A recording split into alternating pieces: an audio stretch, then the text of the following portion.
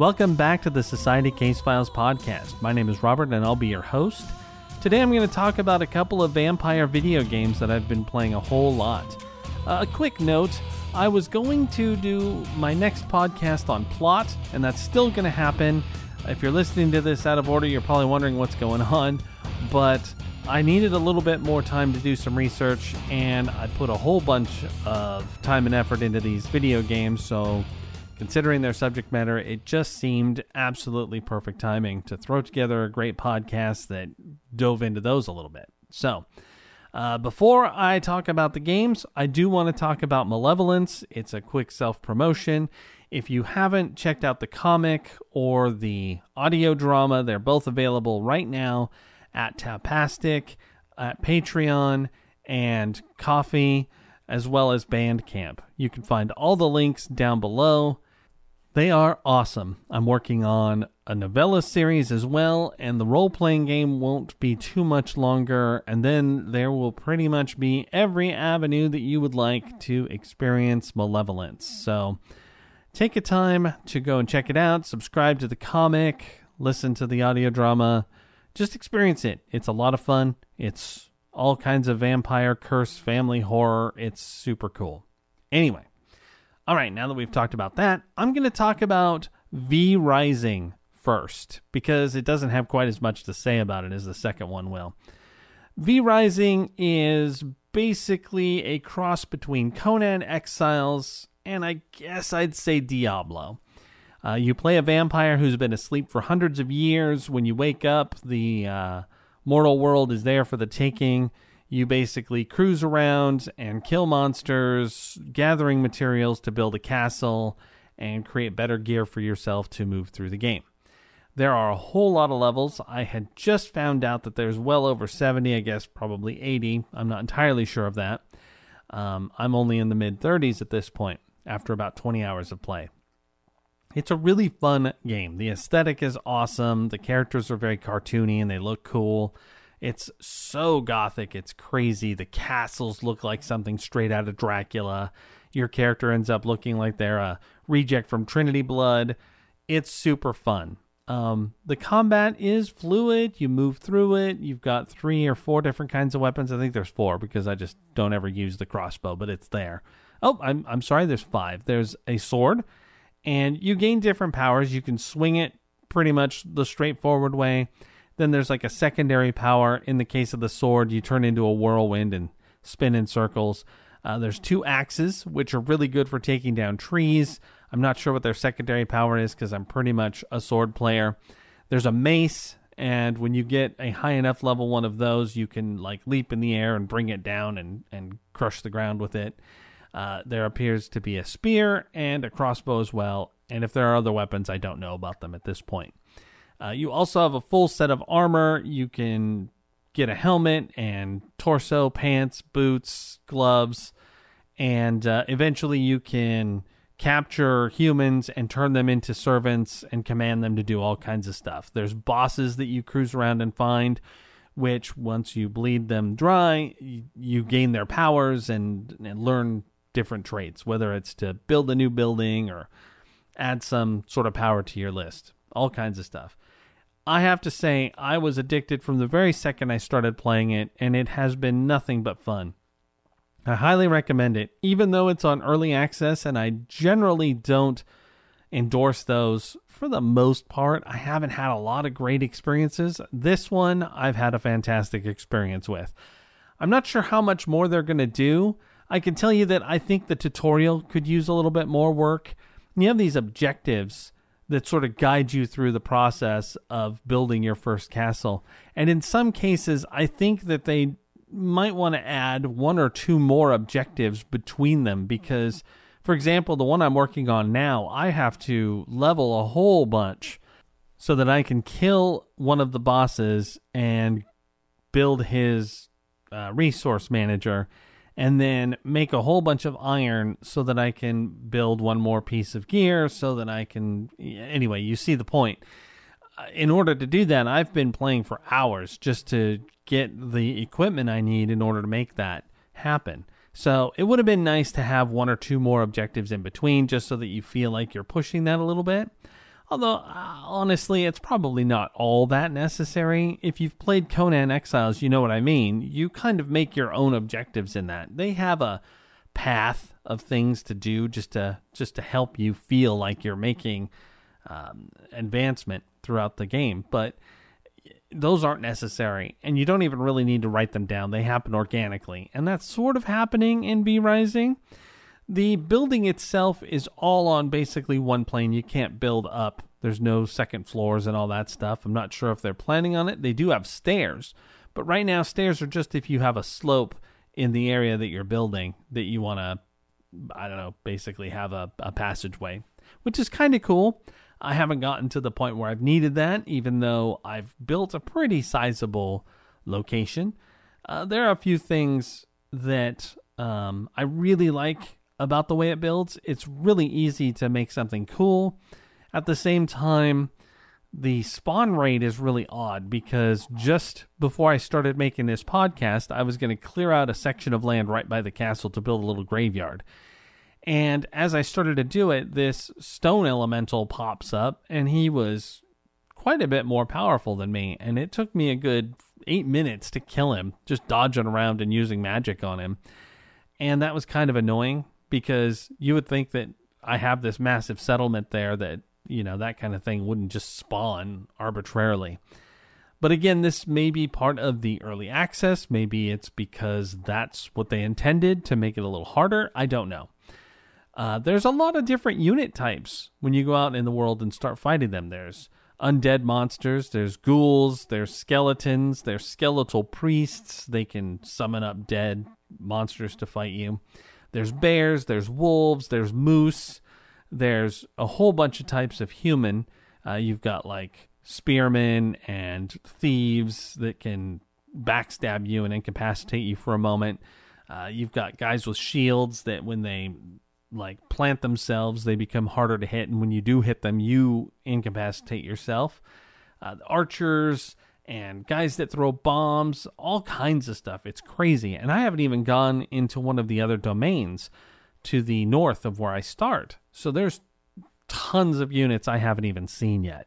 And so all around, I have to say that V Rising is a game that you should try if you like Diablo and you were hoping for something like Conan Exiles. It may not be something you ever thought to ask for, but in all honesty, I think V Rising is definitely a game that I would fully endorse to anyone who likes vampires, who likes to build things, who loves that sort of, I need to collect all these resources and put them together. It's really neat. Now, funny story, I had seen the game on Steam, but I was mistaking it for a different game. I don't even know which game now. I just saw Rising, and I was thinking of something else. I didn't really notice the V. A friend of mine sent me a text and said, have you checked this out yet? So thank goodness he knew me, because as soon as I got it, I had put 4 hours into it before I even knew what happened. All around, I'm just going to stop this random review. It's been several minutes. Get the game if you like the kinds of stuff I talked about. Moving along, I would like to talk about the game Vampire the Masquerade Swan Song.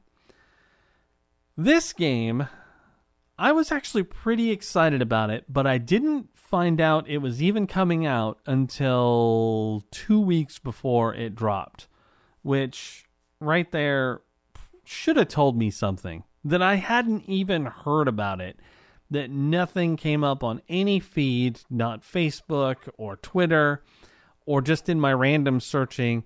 All the times that I looked up Bloodlines 2 to see what was happening, I never once saw anything about this game. So that should have been a sort of red flag about what to expect. And if you follow gaming, oftentimes games get hyped so hard that you find out about it a long time before it's going to come out. A notable exception was Fallout 4. Sort of fell in the same line as this. I remember when we saw the first video, it was like August, and I was like, oh, that's not going to be out for 2 years. And then it came out in October. So that was a nice exception to the rule. But for the most part, we hear about these things 12 months or more in advance. And to have only heard about this 2 weeks in advance, and I think the only way I found out was by going into the Epic Store to get my free game, and I happened to see it available for pre-order. And I watched the video, and let's be fair, if you've seen it, you know, the graphics are not that great. They're not terrible, but they're certainly not AAA quality, and they're not very modern in many ways. But the concept of playing the 3 different vampires seemed cool. I didn't really understand what they were going for when I watched the trailer. I thought that maybe you picked one of the 3 and played through the whole game as that character. But the reality is that the story is told through the perspective of all the characters. So as you play the game, you will be playing each one in turn. Let's talk about the graphics first. So when you load up the game, it looks pretty reasonable until you start to notice the rough edges.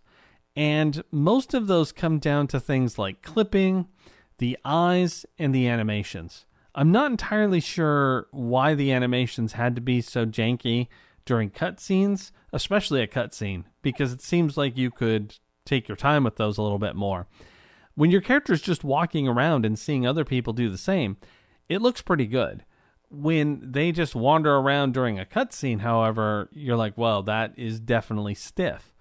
And that leads to the clipping. There's a moment where a man is wearing a suit, and he's got a normal blazer on, and every step he takes, the bottom parts of his blazer just clip right into his legs. And that seems like it would have been a pretty easy fix, considering that this was a cutscene. All they had to do was make sure that those things moved with the legs, but instead, they just let it go, because they didn't really care.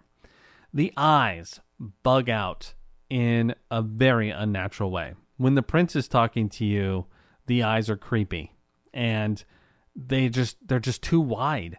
And when they blink, they don't blink all the way. Interestingly enough, I use a program called iClone to do some animation. I did one for Society Case Files called Blood Rights. And when my characters were blinking, I noticed that the blink wasn't going all the way from the top eyelid to the bottom. So the blink was maybe 3/4 of the way. So you still see some white in the eye when the eye blinked. And the way to fix that was to modify the model so that the eye actually closed all the way. I had to go in and do some work with the rigging in order to ensure that the blink was complete. And oddly enough, it was pretty obvious when you didn't do that. So like my character would be talking to someone, and when they blink, you'd be like, whoa, they didn't blink all the way. That's creepy. And Vampire Swansong does the exact same thing. I see it throughout the gameplay. When the character blinks, you can still see the eye because they didn't bother to fix the eyelids. I'm not saying they used the same application as me. I'm sure that they had the resources to do something way better. But yeah, it's really disconcerting. And their eyes bulge enough to where you could see that being a problem too.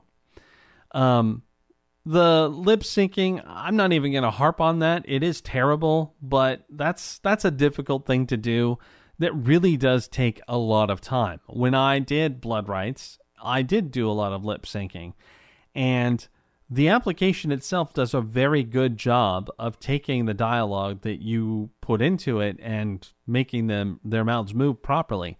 However, I still had to go in and word for word make some small adjustments so that it looked much more realistic, at least for my taste, because I was being kind of finicky about that.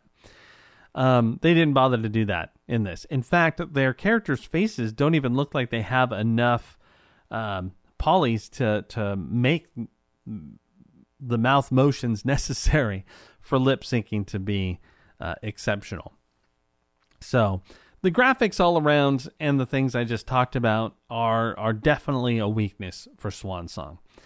The next major weakness comes in the voice acting. It's not that these people are bad, because most of them actually do a fairly decent job. What it sounds like to me, and this is just a guess based on how some of the lines are presented, is that someone was taking multiple takes. So the actor provided, say, 5 options for a line, and they liked one word from each, and then somebody snipped them all together, and it makes the person sound like they've never spoken English before, or that they literally did the script one word at a time and forced the people who made the game to push them together. A great example is, I'm not going to use their specific line, but it'd be like if you were talking to somebody and you said you wanted to say their name in the line. I didn't get my fries, John. Okay, so that's how I think you would normally say that. But in Vampire, the person says, I didn't get my fries, John.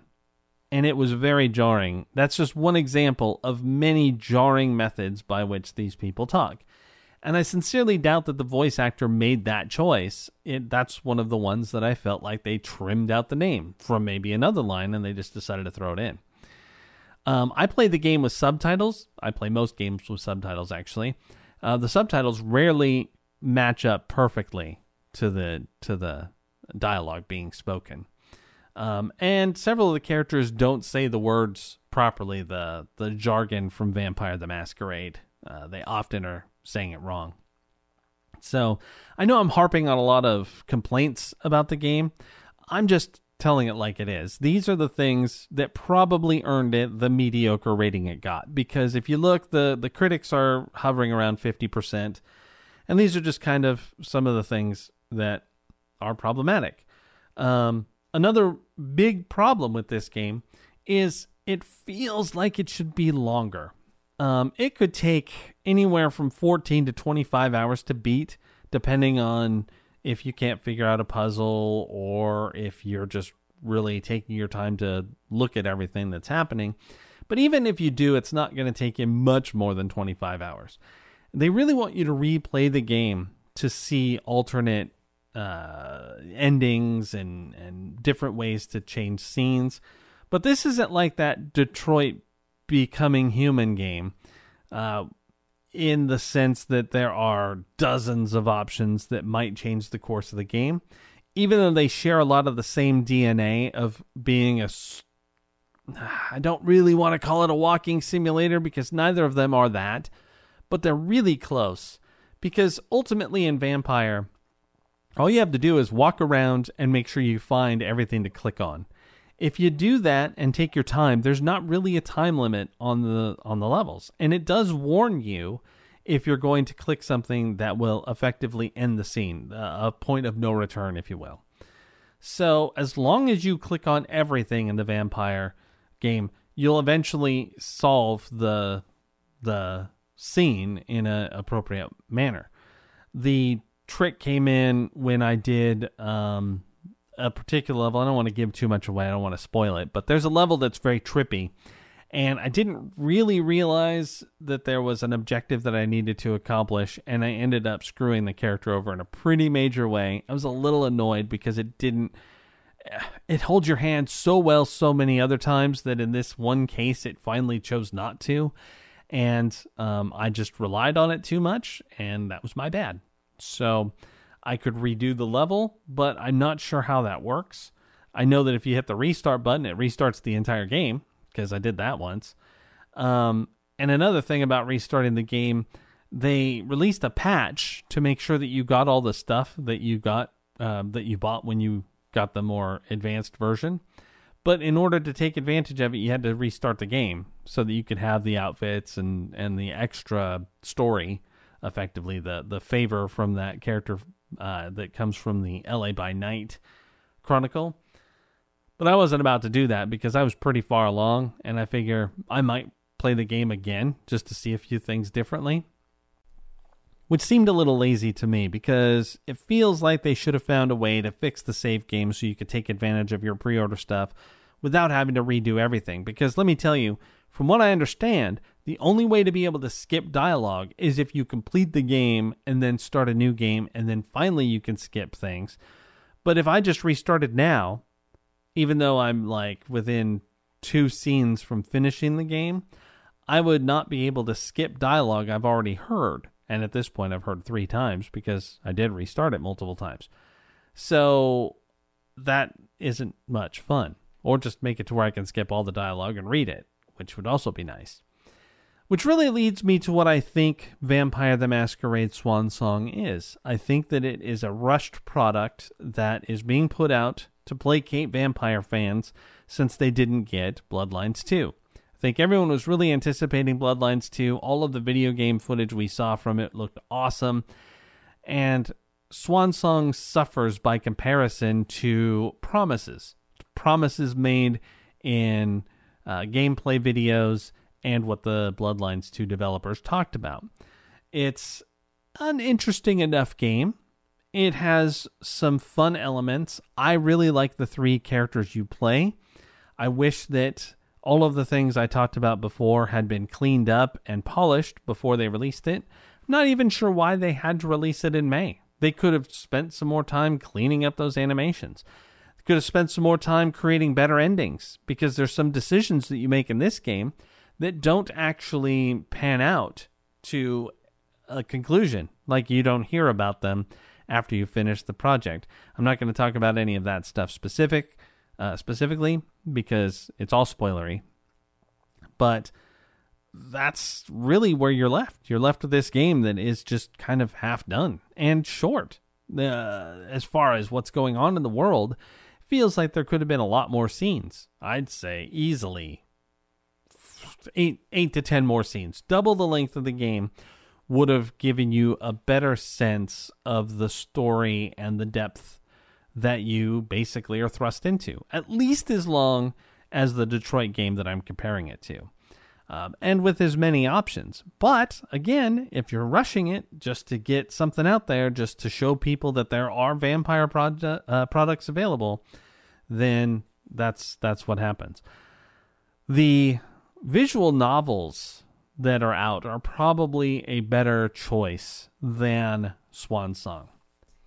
So what does Swansong do well, or at least differently than the visual novels? Okay, that really depends on what you like and what you would tolerate. So let's start with the fact that you have to move around. You actually control your character. You start out to where you can only walk, but after a certain point, you can actually run a little bit. They sort of jog around until you go into a room, and then you basically pace very slowly, which allows you to effectively look for things to click on, which is kind of nice. I mean, honestly, if you were running around a room, it'd look a little silly. So I don't really fault them that, even though it does bog down the game a tiny bit. So moving around is neat because you have more control over the environment. You can look at it from any perspective you like. And that's kind of fun. It also allows you to engage with all kinds of characters, even ones that won't talk to you. You can click on them and they'll tell you off or say they're busy or whatever the case is. So it gives you kind of the sense that the world is actually moving and living around you.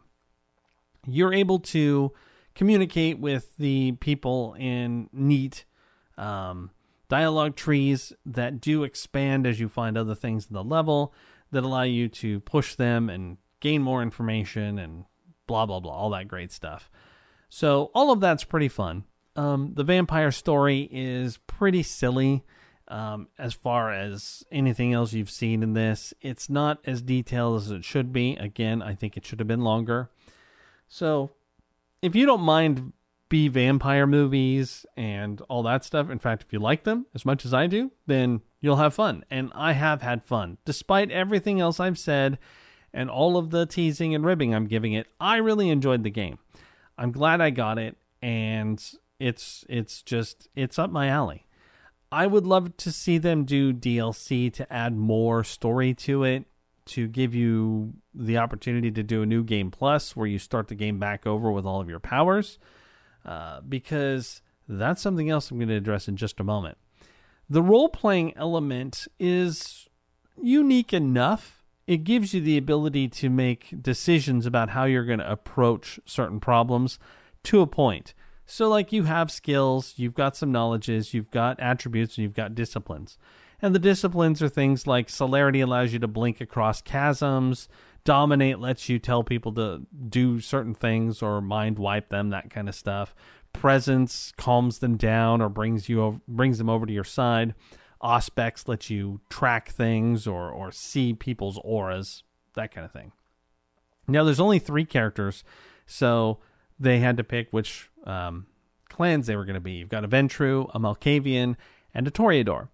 The Ventrue character is sort of an enforcer, which is unique. I would have thought they would have made him a Bruja, but they really did want him to sort of adhere to the Camarilla and be a devotee of the prince. And so I guess they had to pick a traditionalist in that regard.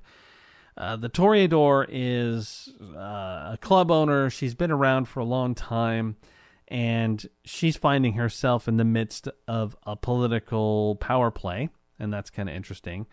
And then you've got the Malkavian, who starts out waking up from being put in an institution for a period of time and has been brought back to the field to help the prince do some things. So what's interesting is they do have some overlap in powers, but for the most part, they can approach the scenarios from different places. Note that their scenarios are unique to them. So it's not like you could do the Malkavian story with the Ventrue to see what would happen or how it would be different. And that would have been really cool if they let you try that, but they don't. Another thing about it is that even though you've got this character sheet and you might want to dump a whole bunch of points into persuasion, and when I say a whole bunch of points, I mean like one, then it may not help you at all on the mission you're at, because the options during dialogue are decided by the game developers, not by you. You don't get to say, well, I would love to use persuasion on this guy and then see what happens.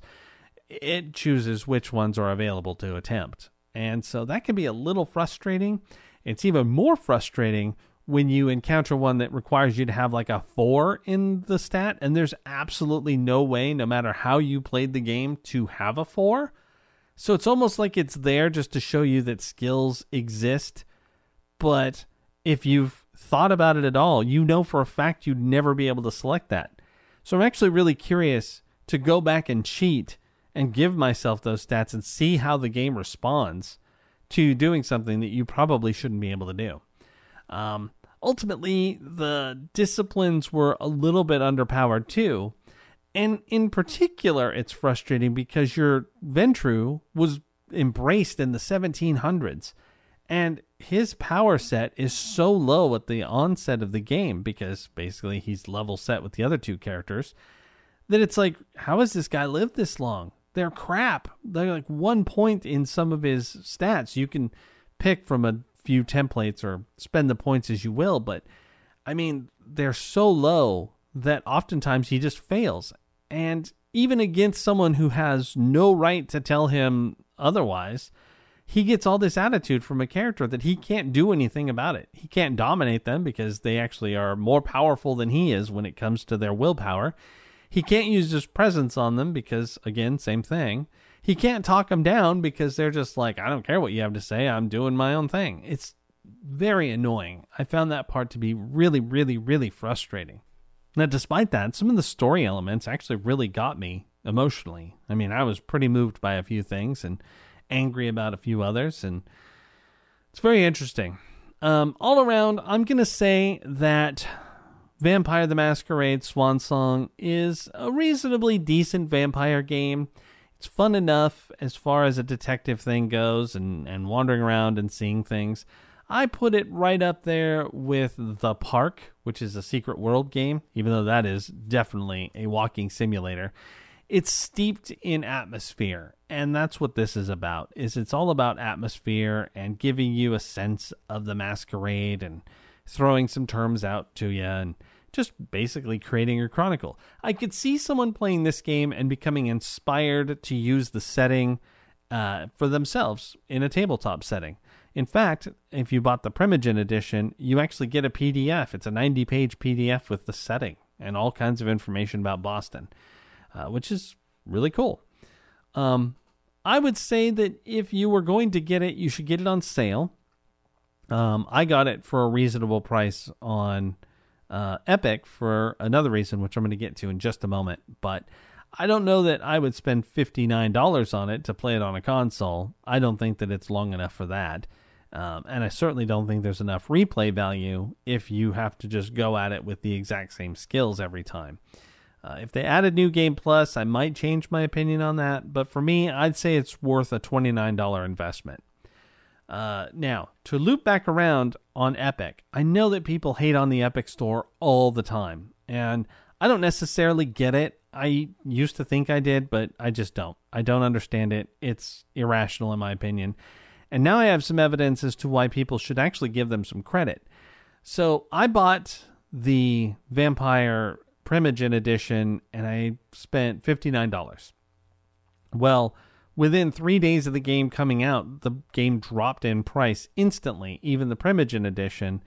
And I didn't know that. I wasn't going and stocking it by any stretch. I was just playing the game. Well, I got an email from Epic Store saying that they'd refunded my game. I'm like, what? I didn't refund it.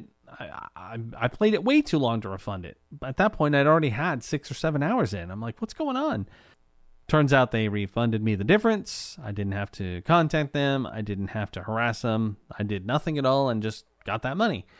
Steam would not do that. So big kudos to Epic. I think that's super cool. All right, let's sum up the two games. V-Rising. I give this game 2 thumbs up. I highly recommend it. If you like the games that it emulates, then I think you'll have a blast. It's got a lot of content, and it's still only in early access. Who knows how much cooler it will get. There are some bugs here and there, but they're not that bad. I haven't crashed the game. I did rent a server from G-Portal, and I've had some challenges with that, but again, early access. So definitely worth it. If you're into that game, get it.